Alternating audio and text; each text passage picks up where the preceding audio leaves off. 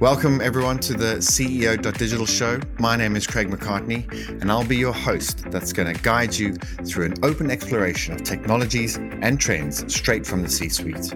You'll hear insights that will help you better deliver results for your company and its stakeholders.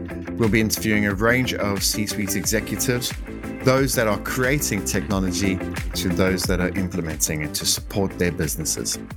Find out more and stay up to date at CEO.digital, and don't forget to like and subscribe to the show wherever you get your favorite podcasts.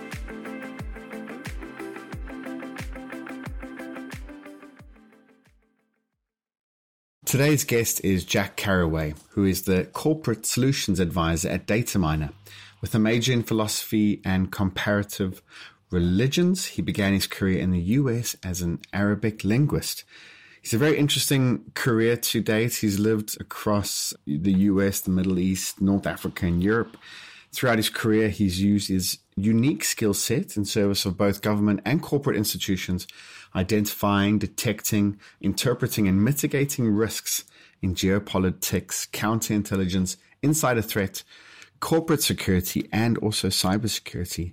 He is an expert in program design, development, and management, and he's also a specialist in analyzing and advising on complex risk matters at senior level. He's joining us today and speaking about hybrid threats, security convergence, and the role of AI in gathering threat intelligence. So welcome to the CEO.digital show, Jack. It's great to have you here. Thank you, Craig. It's great to be with you. As we heard in my introduction to you, you've got quite an interesting background.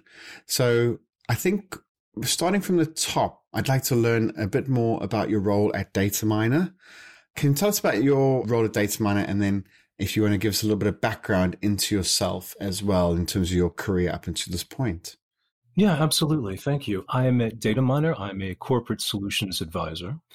For those in your audience who might not be familiar with Dataminer, a quick introduction.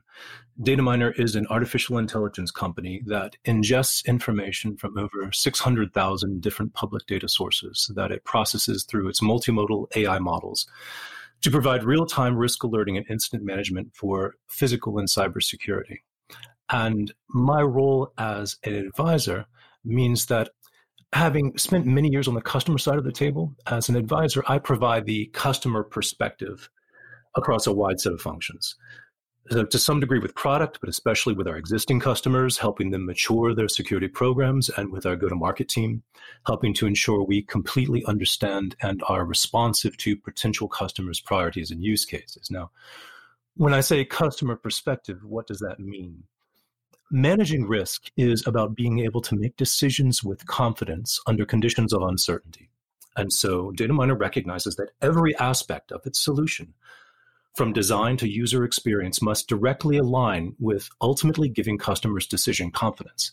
That means knowing what's happening, getting relevant information and not false positives, efficiently managing incident response, and effectively communicating risk with the workforce. And I've been with Dataminer now for almost a year and a half, and it's a great team. As you suggested in your introduction, I come to Dataminer and to risk management from a somewhat eclectic background for someone in the risk and security space. In college, I took a double major in philosophy and religious studies. While there, with the help of a particularly talented partner, we opened the first student-run coffee house, which still exists today. After college, I enlisted in the Army, learned Arabic, and designed and taught an introductory course on Arabic and Middle Eastern societies. After a few years in the Army and then a short time living in North Africa, I did various things, bartending, helping manage a jazz quartet, until eventually starting graduate school in religious studies, where I focused on religion and politics. I lived in Morocco on a few occasions and then in Egypt for an extended time to do more advanced Arabic study. Then I took a position as a government analyst focusing on the Middle East and counterterrorism. From that position, I moved into counterintelligence analysis and then moved into more operational areas and became a CI agent and eventually chief of counterintelligence for an intelligence service and chief of operational risk management at an intelligence agency. Then, after a few years and having already had the job that I most wanted, I was presented with a compelling opportunity, and so left government service for the financial sector and moved to New York to help a small team design and run an insider threat program for a very large U.S. bank. Since that time, I've served as the product content manager for an endpoint cybersecurity solution, worked as a liaison officer to NATO, and have consulted in cybersecurity. And again, now I'm at Dataminer, where I am happy to be a corporate solutions advisor.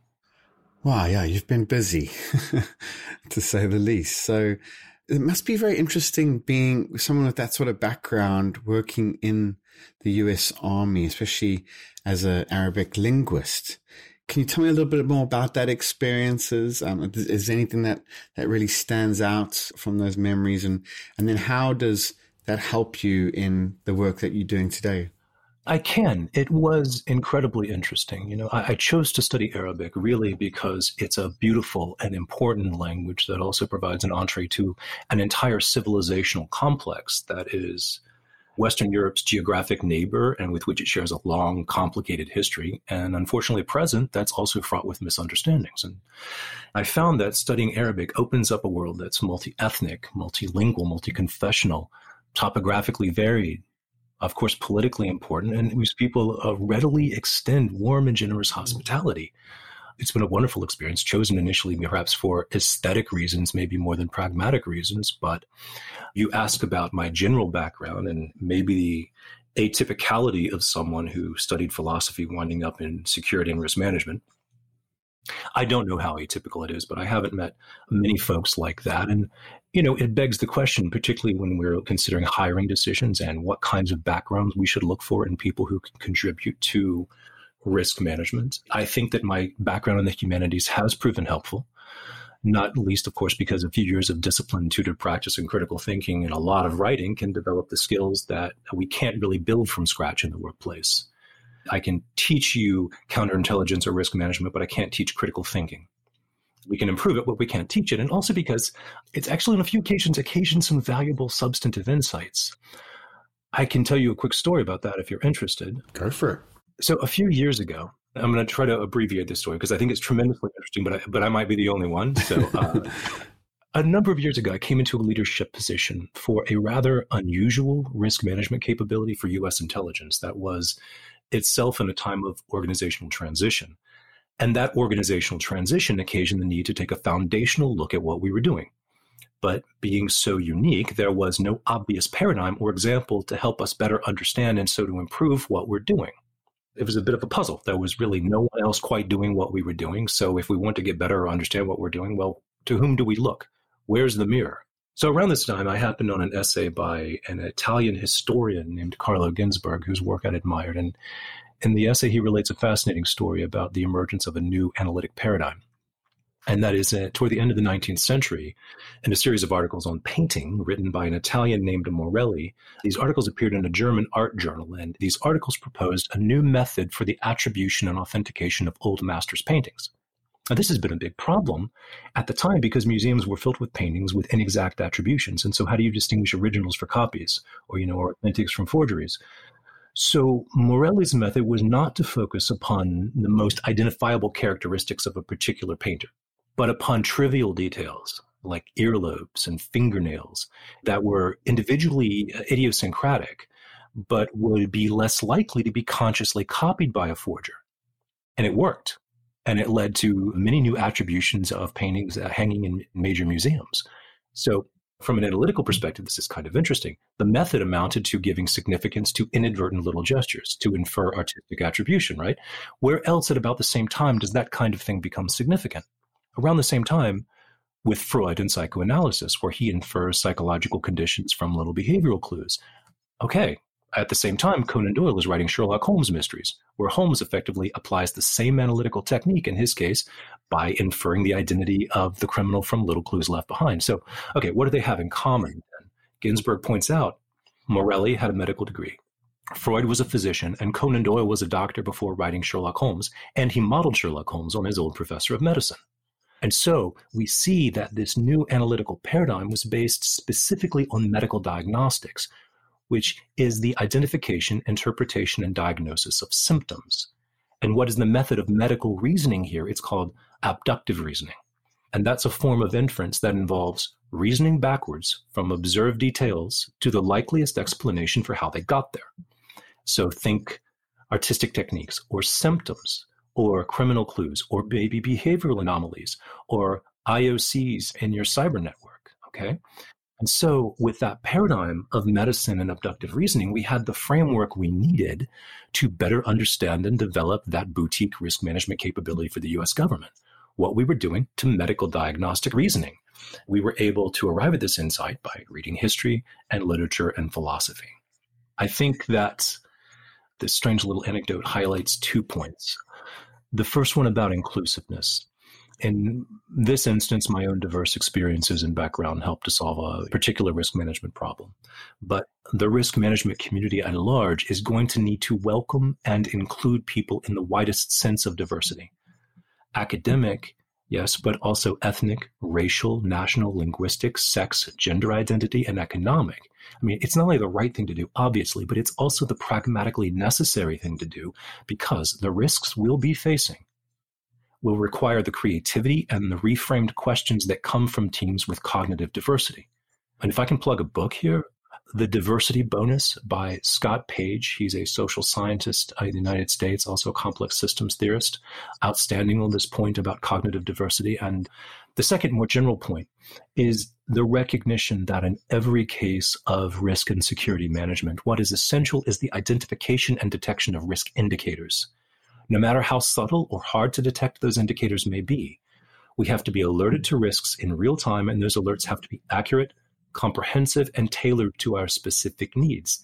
And if organizations are going to survive in this new risk environment, then that risk detection must be accomplished by an artificial intelligence solution.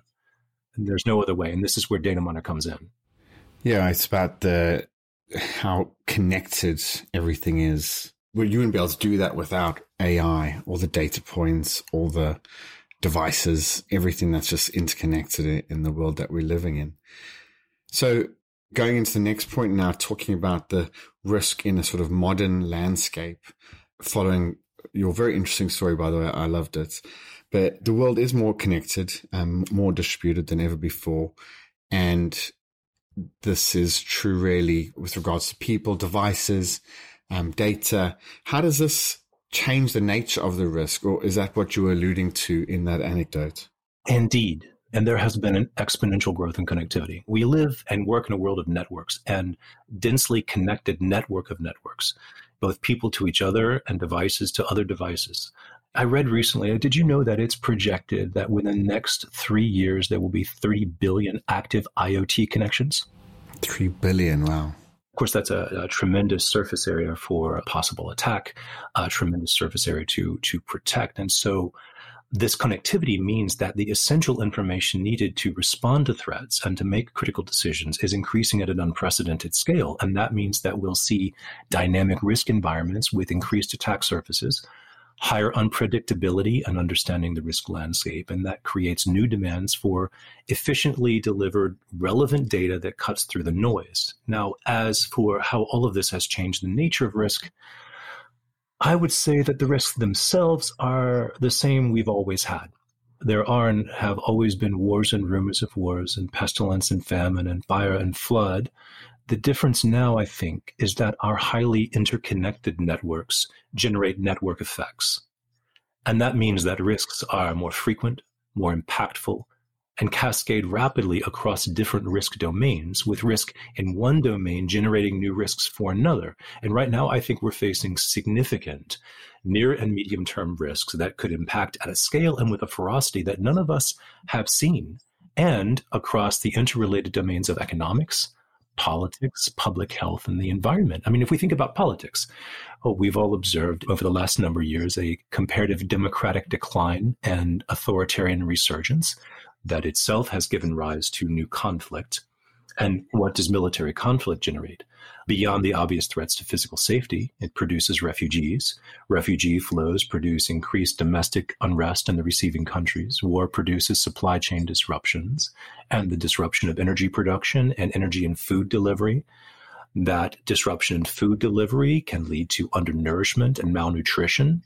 We're thinking about, for example, the disruptions in Ukrainian wheat exports due to Russia's invasion of Ukraine. But also, so does climate change. Craig, would you have thought that the climate in China would help overturn the president of Egypt? No. No, right? But drought in China led to global wheat shortages, which led to skyrocketing bread prices in Egypt. And those stressors didn't cause, but significantly contributed to the discontent that fueled the Arab Spring protests in Cairo in 2011. And I think the environment is a good lens through which to see these cascading risk effects. 2 years ago, another story. Warming in the Arctic caused a weakening of this swirling low pressure area around the pole. And that pushed the cold air farther south than usual, delivering an abnormally cold spell in Texas. This caused rolling power outages, which caused a shutdown of production plants, which, because they were manufactured there at large scale, contributed to a global shortage of semiconductor chips.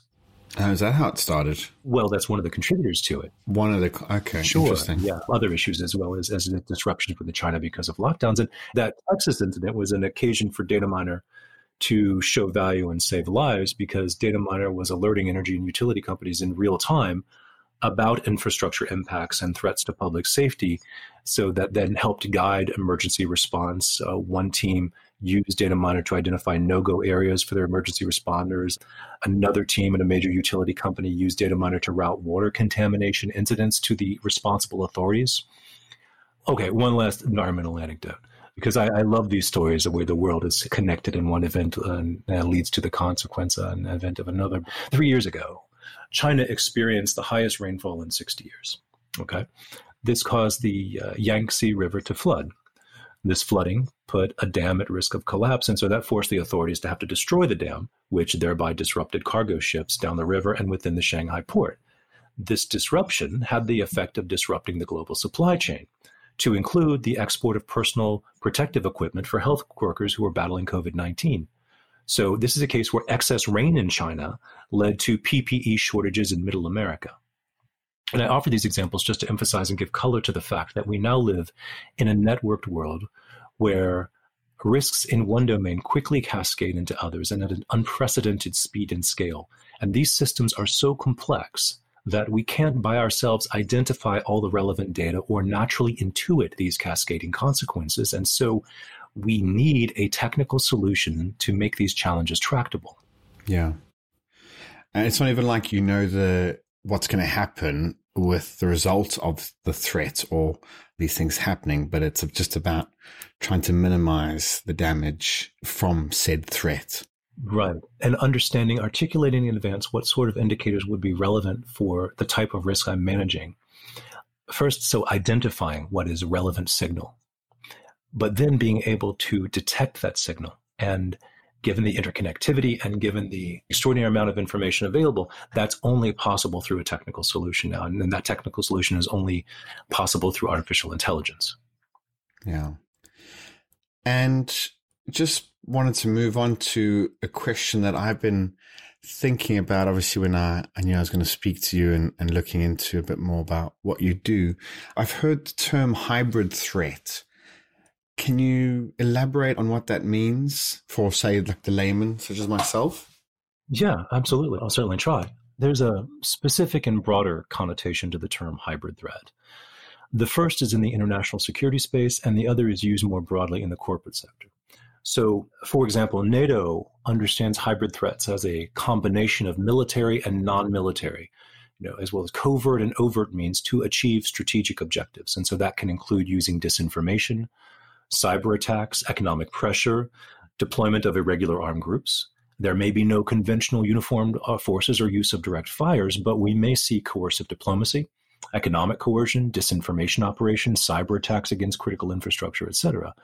In this sense, hybrid threats blur the lines between war and peace and aim to destabilize and undermine the target's political structures and societies. You can also think of this as the sense of hybrid warfare or gray zone warfare. The focus is on adversaries seeking destabilization for strategic political purposes. And though we may have a new name for it, the phenomenon is really not new at all. An example of hybrid threat in this international security space would be, you may recall the NotPetya cyber attacks in 2017. Yeah. This is the attack from the Sandworm APT group, which is a cyber warfare unit within the Russian GRU, which is the Russian military intelligence. They targeted Ukrainian critical infrastructure, focusing on energy companies, the power grid, the airport, financial sector. And they approached it through a backdoor in an update of a very popular Ukrainian tax preparation software. It claimed to be ransomware, but it's actually not even ransomware because there was no recovery capability. Most of the impact was felt in Ukraine, but the effects were really felt throughout the world. They estimate, I think, something like $10 billion in total economic impact. And among the significant infrastructural impacts in Ukraine, the radiation monitoring at Chernobyl went offline. Worldwide, it impacted pharmaceutical industries, retail companies, food production, hospital management companies. It even compromised the medical transcription capability at a United States hospital. Had a big impact upon transportation. It shut down India's largest port for a short time. It brought the shipping company Maersk effectively to a standstill for a while. And Craig, frustratingly, Microsoft had already released patches for the underlying vulnerability several months before. So hence the importance of security updates. That was the first sense of hybrid threat, which we're talking about the international security space. Outside of national security circles, the term hybrid threat more loosely means a threat against one risk area that unintentionally impacts another. As we often see cyber attacks affecting physical infrastructure or physical infrastructure attacks impacting industrial control systems.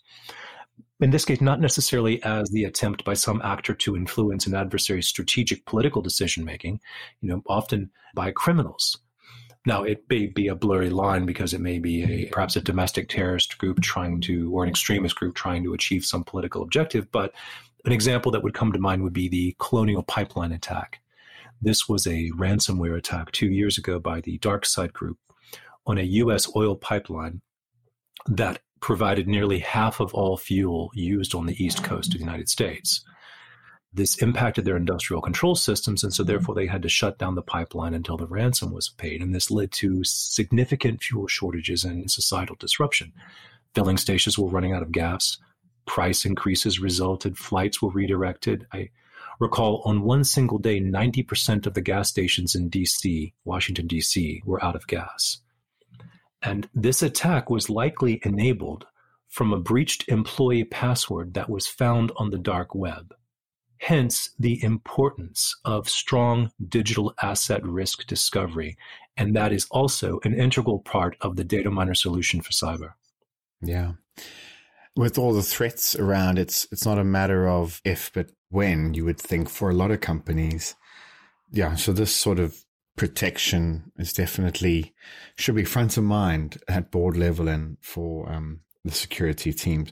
There is a difference as well in the security, isn't there? Because there's the physical and the cyber. And I think data miner really can support both those functions within a business, can't they? Yes, absolutely. We've had a very heavy and long-standing footprint in the physical security space, and that's physical security, personnel security, employee safety, brand and reputation, risk management, executive protection, business resiliency. But as an AI company, we've now turned our focus also to cyber so that we're able to identify all aspects of risk relevant for cyber. So that's vulnerabilities, threats, criticality of assets, as for example, we would discover on the deep and dark web, and as well to your earlier point about cyber-physical convergence. Mm. So I spoke about that because we actually ran a survey where we interviewed a number of security leaders, physical and digital, and a lot of them agree that to counter the cyber-physical threat, there needs to be better collaboration between these two security functions within a business. Is that what your line of thinking as well? Absolutely.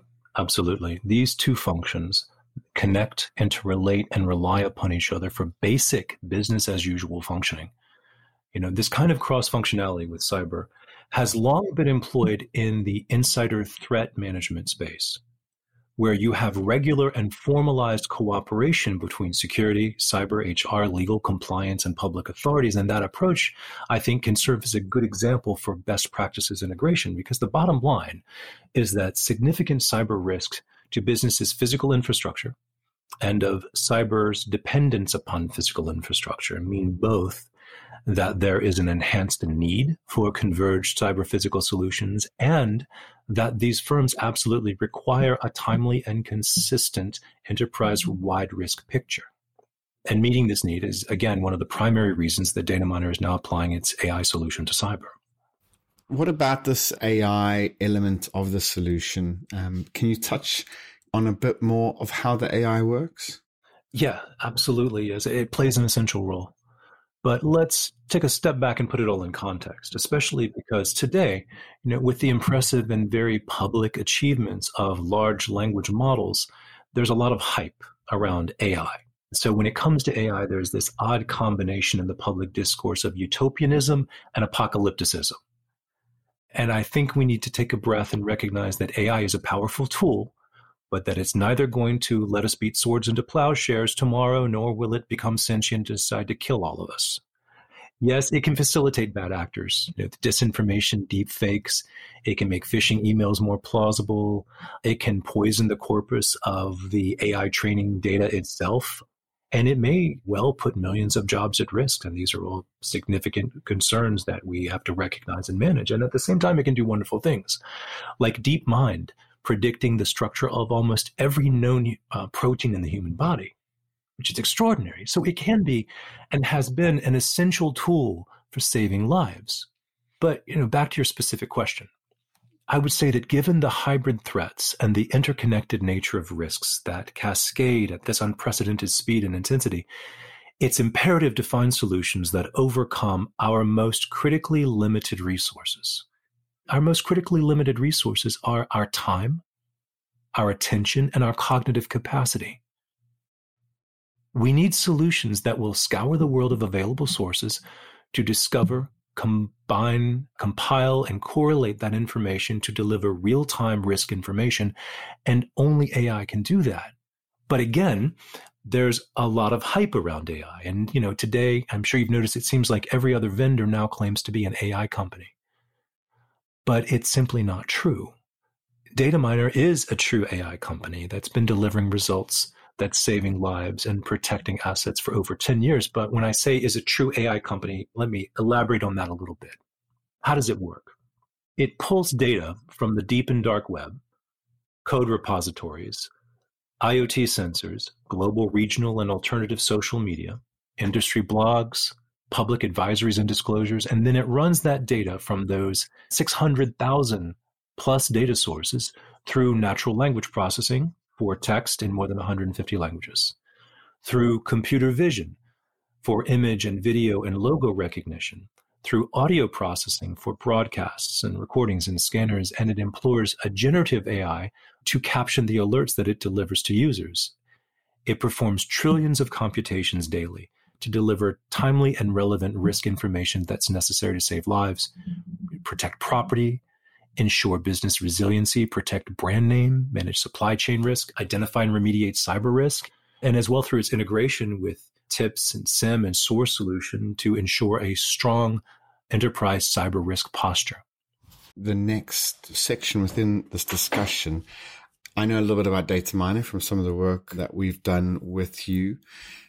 Let's look at the future of, say, security operations or security operations center. What does the future of that look like in your ideal world?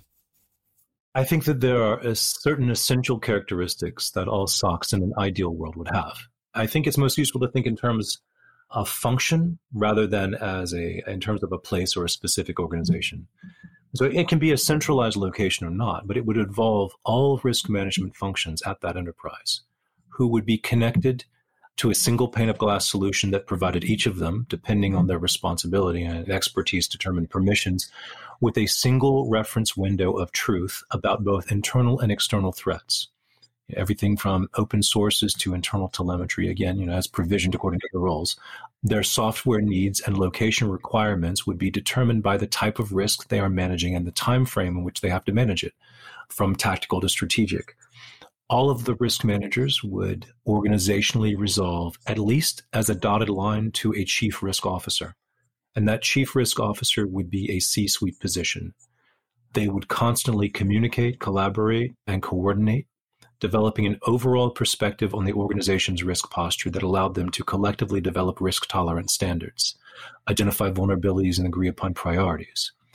They would cooperate in running through threat scenarios to identify unexpected and cascading consequences of negative events. That collective and comprehensive perspectives would be formally factored into all of the enterprise's strategic decision-making. And by the way, we could do all of this today, almost all of it. Now, again, I didn't speak to as much the tactical orientation of the SOC of the future, but rather the practices and policies and procedures of risk management as embodied in an instance of a SOC. But I think that this collaboration and coordination across risk management areas is going to be essential for managing the risks that are here and that are coming. Yeah.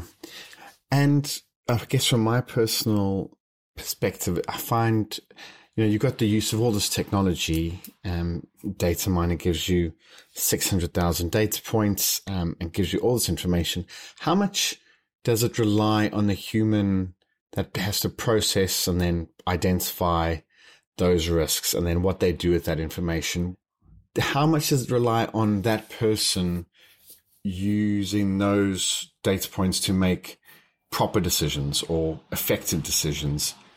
Well, if we're speaking specifically about data miner, it's ultimately up to the user to interpret the information. Now, we go a long way because we've collected, we've compiled, we've correlated this information to deliver to the user as fits their specific risk management needs. And it's multimodal AI. So, for example, let's say that we pick up a voice intercept that we transcribe that says from an emergency call that there is an incident at a certain intersection.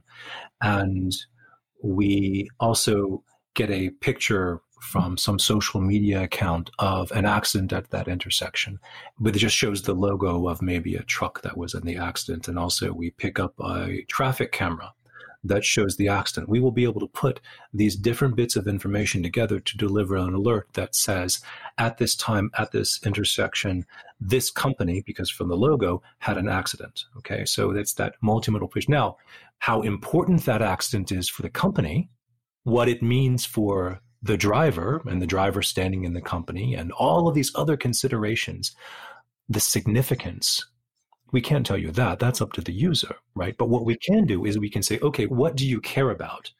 And given all of this information that we're collecting and all of these alerts that we can provide, we have very sophisticated topical filtering and keyword framing and geofencing that allow us to really drill down to the specific relevant information that the user needs. Now, I think that we're talking about a technology solution, but one of the priorities, if I could, in talking about this interrelationship and this cooperation and coordination between risk management functions, particularly cyber and physical, is that to think about convergence and what to do, I think convergence is, like most things in security management, first and foremost about plans, policies, processes, and preparation. So there's a necessary role here for a technical solution, and data miner is particularly well positioned to fill that role, and especially with its long history in the physical security space. But, the first recommendation I would have has to do with internal organizational dynamics. And here I'm thinking about the CISO and the CSO. I would say to them, if you haven't started, then begin the conversation about convergence. I realize everyone is busy. And if one, cyber or physical, hasn't initiated the conversation, then the other should initiate it with them. Start wargaming different scenarios to uncover points of intersection, shared dependencies and cascading effects. Consider some level of cross-training, or at least orientation so that there is some degree of mutual understanding. I'd also say begin to work as a coalition so that you can collectively advocate for your shared priorities and resource needs, both cyber and physical, as well as other risk management areas. This will strengthen the business cases. And again, find a software solution that will provide both cyber and physical with a shared, accurate, and single picture of reality. And again, this is the function that data miner has been created to serve. Well, I was going to ask you for advice for the leadership teams, but I think you just nailed it with some of that advice. So yeah, I mean, it all makes sense. And I think, if there are any security experts listening today, hopefully they did benefit from some of those ideas. So looking at the sort of leadership side, in terms of getting buy-in from the board for a vision that's particularly sort of hard to sell for security, maybe because it's more of a reactive as opposed to a proactive idea. But how do you get buy-in without being without trying to scare the board or being too alarmist about a potential risk situation? Good question. Well, as soon as we approach being an alarmist, then we risk becoming a Cassandra. So I don't think that going in the direction of being alarmist is helpful, but we have to recognize that it's the nature of security as primarily being a cost function. And therefore, there's the challenge of showing value. And often that there's the additional challenge of having to show value counterfactually. Had we not had these closed circuit cameras, CCTV in place, had we not had this DLP solution in place, then these things would have happened, right? So it's difficult. People have an intuitive sense and a best practice notion of what sorts of controls we should have in place. But there's always that challenge because, again, it's a cost center. I would say the first suggestion would be quantify where you can, identify value at risk, work with the lines of business to calculate the cost of business disruptions. For cyber specifically, I would consider some of the emerging cyber risk quantification and management solutions that can translate cyber risk to business revenue impact. I would also suggest coordinating and creating a coalition with risk managers or other functional areas, and I touched on this earlier, so that you've developed mutual comprehension and can begin to speak as one authoritative risk management voice. And then finally, and something I've done in a number of organizations, is initiate security posture assessments that allows you to identify vulnerabilities, gaps, threats to the assets that you're trying to protect. It can be an opportunity to raise the profile of the capability, make it a formal process, because it does a couple of things. Now, recognizing that time might not be available, but if you can, especially if you can get executive buy-in for this comprehensive look, that will allow you to talk to a lot of other different areas within the company. It will improve your understanding. It will enhance the profile of security. So they will, because of their interactions with security, they will be more likely to think about security. And it puts security in a much better position to advocate for the resources that it needs because it's taken a deliberative, broad ecosystem approach to assessing its security posture. Yeah. You would think that at current board level, security must be something that's at the top of people's minds. You would hope anyway. I think it's at the top of people's minds most often when it has to be at the top of their minds. But there's so many things to manage, there's so many concerns that it's essential that they have a mindset for security, because when the senior leadership is security conscious, then that can create a culture of security that permeates throughout the organization. Because if an organization does not have a culture of security, then it will be subjected to and it will suffer from a wide array of disruption and potentially collapse. Yeah. Interesting. Well, Jack, I have a few more questions. They are probably just a little bit more to find out about you, if that's okay. I'll try not to throw too many curveballs, but just from on a personal note, it'll be good to find out a bit more about you. It's normally a bit more of a fun or informal or interesting round that we sort of use to close out the show. Just wanted to ask, can you remember a piece of advice that you've ever received that's really helped shape your life or your career that is worth mentioning? Well, I can't think of any single piece of best advice, and I'm generally reluctant to give advice in general terms. I realize that any success is the result of some combination of ability, hard work, and luck, and sometimes successful people forget about that last part. One bit of advice that comes to mind that has proven beneficial is to pay careful and critical attention to language. And that means try to understand the concepts behind the words people use, because I've seen misunderstanding arise and programs potentially fail simply from an unavoidable ambiguity and sloppiness in the language used. For example, let's say you're designing a program that will generate risk scores that will predict bad employee behavior, will predict employee risk behavior. Okay? Well, what does predict mean? One person might hear predict and they think that you're going to tell the future. And another person who says that might say, might think by predict, I mean uncover what's already happening or uncover what has happened that I wouldn't have seen. And I've seen this specific instance occur. And in the former case, well, of course we can't predict the future. And to try to do so in an organization in that automated fashion would be illegal. It would also be unethical, and it would indeed be impossible. But can we use telemetry to infer what could be happening that we might otherwise see? Yeah, absolutely. And can we use it to infer what has happened that we didn't observe directly? Sort of develop a hypothesis and that can strengthen or weaken a hypothesis? Yes, absolutely. But if we don't focus on the language used, then we can fall into a great deal of misunderstanding and programmatic difficulty. And as part of that, I would say, generally, take a mental pause every time you hear a cliche and attempt to unpack what's actually being communicated, because cliches are a way we unintentionally conceal the truth with familiarity. They can be a substitute for thinking. So when we hear a cliche, I think we do well to pause and try to unpack what's actually being done and what's actually being said. Yeah. Wow. I'll definitely take that on board. And then looking at a time in your life where perhaps you have not succeeded or failed, and then you use that motivation to then go on and succeed. Is there any story that stands out for you?